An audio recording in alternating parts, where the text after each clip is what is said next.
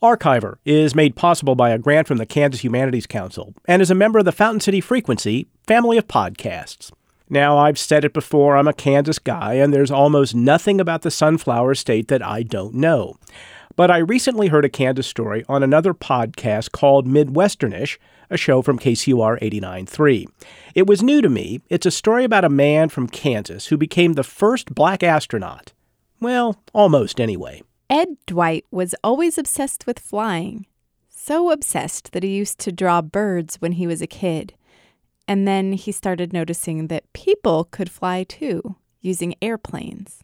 Airplanes that took off and landed at an airbase near his house in Kansas City, Kansas. After the war started in 1941, they turned Fairfax into a training base for fighter pilots. So I got to see airplanes every day, so I started drawing airplanes. Ed's obsession with flight would take him to the edge of the atmosphere. Well, almost.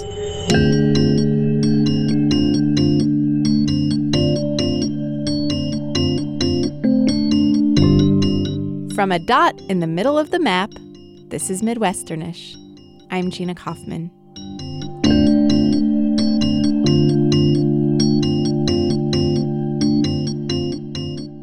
Ed never dreamed he'd go to the moon, but he did fantasize about escaping life in Kansas. And it was the idea of escape that really attracted him to those airplanes. Where were they going anyway? The things I was most curious about is where had they been when they came to land, and where were they going when they took off? And that was the mystery, and that was my dream state and my inspiration about that they've got to be going or coming back from some exotic place that wasn't where I was, and were they being fulfilled, and what were they doing there, and every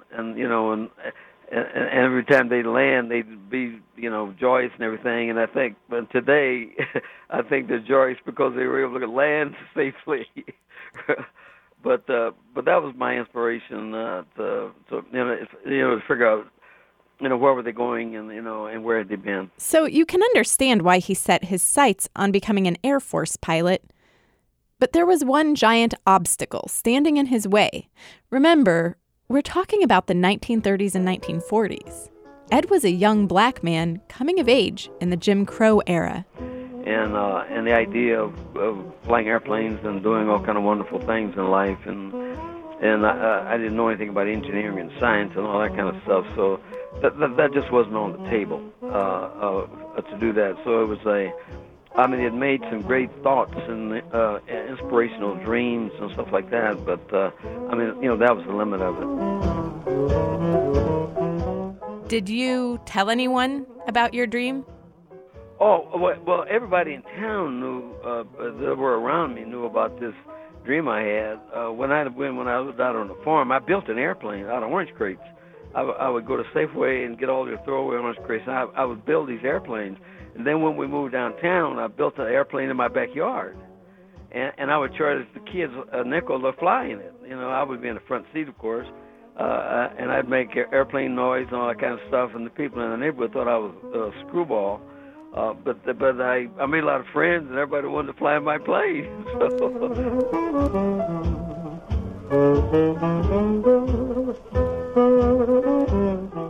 When he wasn't building model airplanes, Ed worked delivering newspapers, the best old-timey job ever. And the front page of one of those newspapers kind of blew his mind. And I went to pick up my papers, and on the front page was a big photograph of a black pilot standing on the wing of an F-86 Saberjet. He had been shot down in Korea, and he was a prisoner of war, and he was from Kansas City, Missouri. And I wigged out. I said, this is insane. I didn't even know they let black pilots get anywhere near airplanes. And here this guy, and why didn't I know this? And the guy was from Kansas City. I was like, where did he get trained? How did he get in the military? How did all this stuff happen right before my nose? And so that encouraged me. When I saw that guy standing on the front of that plane, I wasn't concerned about him getting shot down. I was more rapt about the idea of him being able to fly a jet. And he had all the pilot stuff on, and So I went straight down to the recruiting office and start talking, getting literature and everything. And in the beginning, it was fun to go get the literature and stuff like that. And to the point where they threw me out and told me not to come to the recruiting office anymore. So some more time passed on. So I'd gotten out of high school. I was in college, and I was still trying to get information about how I could apply. And nobody would give me any information. So I wrote the Pentagon. And so the Pentagon sent a team to my school, and I was the first one in line. And they sent 33 of us out to Denver, Colorado to test for pilot training. And out of the 33, I was the only one that passed. A lot of times people say that seeing someone with your similar background or who looks like you pursuing something makes you believe it's possible. And it sounds like that really was the case for you. Well, it was. It was. If I hadn't seen Dayton Ragland on the front of that thing, I think it would have been a fascinating. I would have found out eventually, but it might have been too late. Do you see what I'm saying? Because I found out in life you have to start these things early. And one of the things, the only reason that I passed the test for pilot training, when I was a kid, my mom introduced me to the library at 4 years old, and the library was a major part of my life. So when I was like 12, 13, 14, 15, they had a whole thing on flying in the library. So I got interested in reading about this stuff. So there were 6 manuals that they had on the shelf at the Northeast Junior High School Library, and I took those manuals. I would check them out, and I would take them home, and I would read every chapter and study the chapter. At the end of each chapter was a test, a multiple choice test, and I had been doing that for years. You were in charge of your own education. Yeah, well, what happened was when I got to Denver, I sat down at the table, and they gave me this battery of tests, and I started looking at these things, and I said, I've seen this before. Same tests? Yeah, exactly the same tests. Wow. So I missed 2 questions, and in 20 minutes, I walked up. They gave us 2 hours to finish. 20 minutes, I took them up to the guy, and he said, well, it's too tough for you, huh? I said, no, I think I maybe missed 2.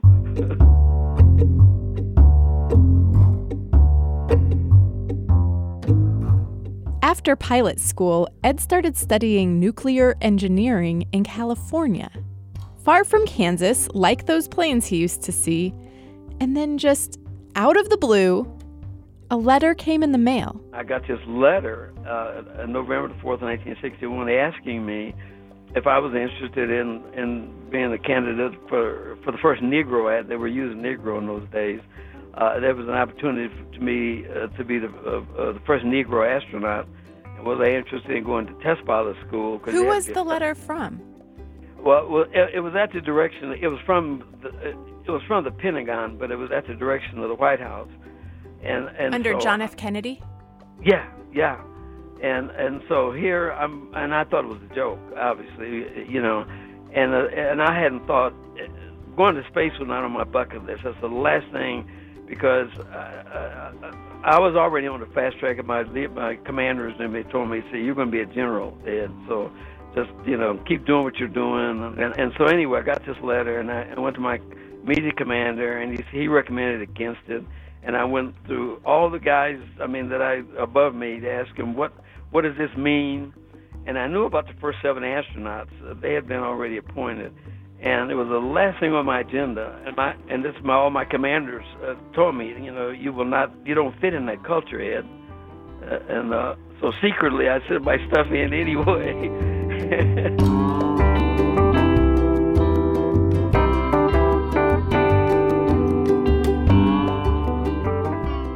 We'll find out what happened with Ed's application in a minute.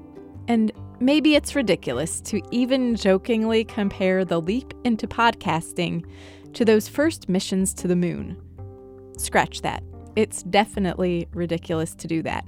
But let's just go with it, okay? Some people still don't get podcasts, what makes them so appealing, how to listen. You, my brave astronauts, can help change that. Start by thinking of someone you know really well, someone who might not listen to podcasts yet. What do you think they'd like? Just come up with one podcast this one person would love. If only they knew about it. All we want you to do is share that one podcast with that one person, then make sure they know how to listen. That's it. Be sure and tell us what you shared with the hashtag Trypod. That's TRYPOD, because maybe we want to listen to it too.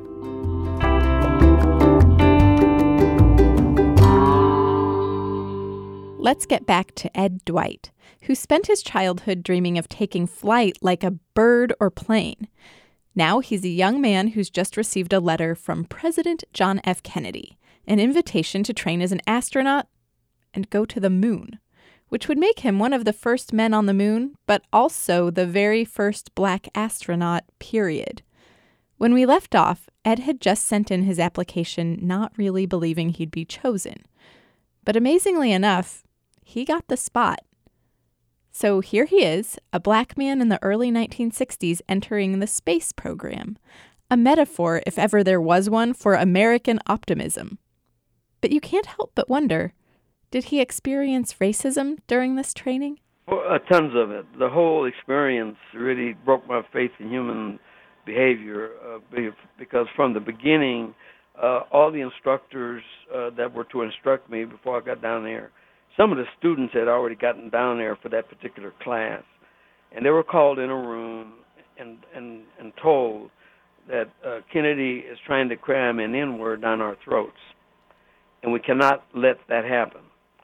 So we, when this guy gets here, do not speak to him, do not socialize with him, do not drink with him, make life uncomfortable for him at every, and he will quit. We can't fire him because he's being placed here by the White House.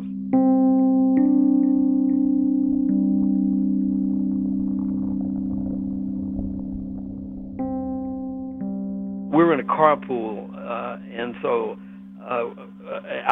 that was my week to drive the carpool, you know, and I mean, nobody would speak to me. But when we got there, we all walked in 10 minutes late for the class. I was the only one that got called out in front of everybody, and I was unprofessional. There's no test pilots aren't late for meetings and class, but I was the only one singled out. And every place we went, when we were traveling, and I don't know whether this was done conspiratorially, but we'd get on the bus after we got off the plane, and they would tell, an N-word joke. And half the guys would laugh, the other half the guys that had any decorum wouldn't laugh. But it was a continuum of me getting chewed out, instructors not instructing me, and we'd get up on an airplane and we'd be flying, and I'd say, "Am I doing anything wrong?" And I would get, "Well, if you were doing something wrong, I'd tell you." And then why did you turn that way to go back? We're finished with the flight. Why did you turn back that way? And people don't do that, because after every flight, everybody does acrobatics and all that other kind of stuff, but I wasn't allowed to do that. So, later on, one of my instructors was my classmate when I went into space training, and he confessed to me all of the stuff that he was the one that told me about the meeting that they had. He apologized to me, for all the abuse and chewing me out in the class and all that old kind of stuff. So yeah, I when we traveled, I was the only one. Here you got a group of people in the Air Force, test pilots and future astronauts, and the hotel knows we're coming. I'd be the only one with no room.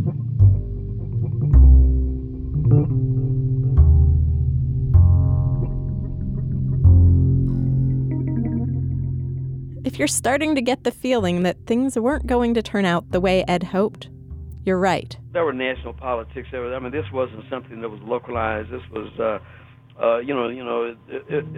was kind of going in and out of the White House the whole time I was there, in the House and the Senate, and so there was a lot of resistance to my any black being in the program at that time, because they were told that if any black or woman came into this program at this early stage, the first 7 astronauts would be diminished in stature, because they had to be kept as heroes, and the tax base, getting money from the citizens of America for NASA, was predicated on these 7 guys that had to be made heroes. The John Glenn concept, the Neil Armstrong concept.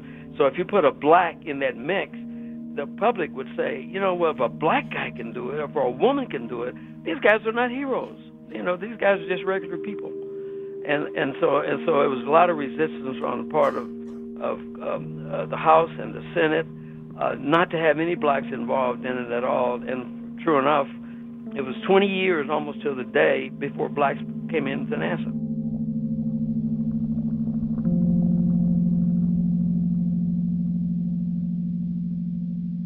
This whole story kind of reminds me of John F. Kennedy's famous speech about going to the moon from 1962. He spoke about struggling to fulfill a goal. Why, some say the moon? Why choose this as our goal? And they may well ask, why climb the highest mountain? Why, 35 years ago, fly the Atlantic? Why does Rice play Texas? We choose to go to the moon. We choose to go to the moon in this decade and do the other things, not because they are easy, but because they are hard. Because that goal will serve to organize and measure the best of our energies and skills. Because that challenge is one that we're willing to accept, one we are unwilling to postpone, and one we intend to win. Ed Dwight chose goals too. He chose to become a pilot when everyone said he couldn't. He chose to apply for training as an astronaut, even though he'd been warned that he wouldn't be accepted. Overcoming struggles here at home can feel every bit as impossible as putting a man on the moon, until someone just goes for it, even if it's someone else who's catapulted skyward in the end. In 1983, Guy Bluford became the first black man in space.